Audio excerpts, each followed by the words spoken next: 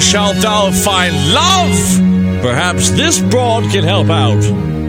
That was Shakespeare. Hi, I'm Maurice.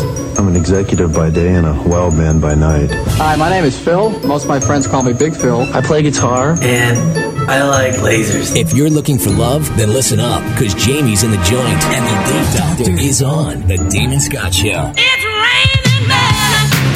Amen. There's your theme song, because we're talking about men for a change. Woohoo! I've called this man the ambivalent man. The ambivalent man. Yes, he's uncertain. He's the type of guy that the relationship never really escalates to the next level. He might say, okay, I'll call you Friday to confirm the date, and then he doesn't call and it's Saturday and you're left waiting. And another classic thing this guy does. I've been through these that's my guys, Gina alarm going off. Yep. Gina, did this ever happen where he'll say, hey, you want to meet at a restaurant at like 6:30 and he doesn't explain if it's dinner, drinks, or what it is? Yes, I get that. This is a really difficult guy to date, and I have some options on how to handle it. So I'm going to share 3 different options, and I'm going to tell you what the results will be. The first one would be to ignore the behavior. And a lot of women think that they don't want to look like they're complaining or nagging, so they just let it go. And you know what happens when you ignore it? It gets worse. It doesn't change. He might pop out and call you Saturday when he was supposed to confirm Friday, and you might go, but you're just giving him permission to do the same thing over and over again, and he won't change. So it's really just prolonging the agony of the relationship ending. Step 2. Option 2. Option 2. To confront it. And a lot of women feel like empowered by this. I'm going to tell him. I don't put up with that crap. That's not me. But what happens when you confront this type of guy most of the time is he puts it back on you. He acts as if you're some kind of drama queen, and he'll be like, oh, what are you talking about? I thought we were all set, obviously. Or of course it was dinner. We're meeting at 6:30. And he makes it like you're a little crazy. Ding, ding, I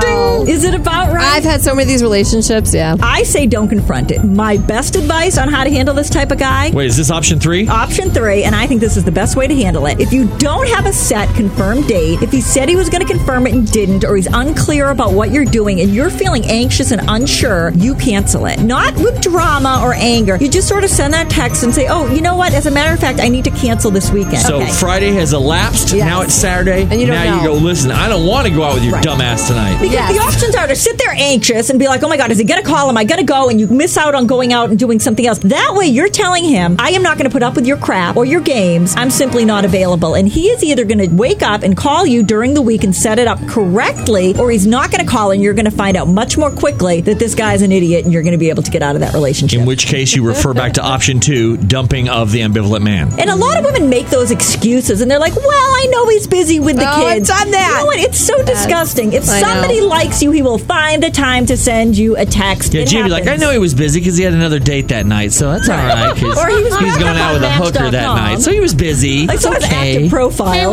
Call me Right. later. Right. Yeah. When you're making excuses for the guy, it is just not a healthy relationship. So you need to know it is time, and you deserve better. Otherwise, you're going to keep ending up with that same guy. Where could one find this healthy relationship you spoke of? They can find a healthy relationship, or possibly an ambivalent man, too, at a speed dating event. At least you're honest. When's the next one? Wednesday night, ages 25 to 40 at Murphy and Scarletti's. Got openings? Couple of guy spots, but we're just about full. So hurry up. Where do they hurry up to, lady? They got to go to Got5, that's the number 5minutes.com.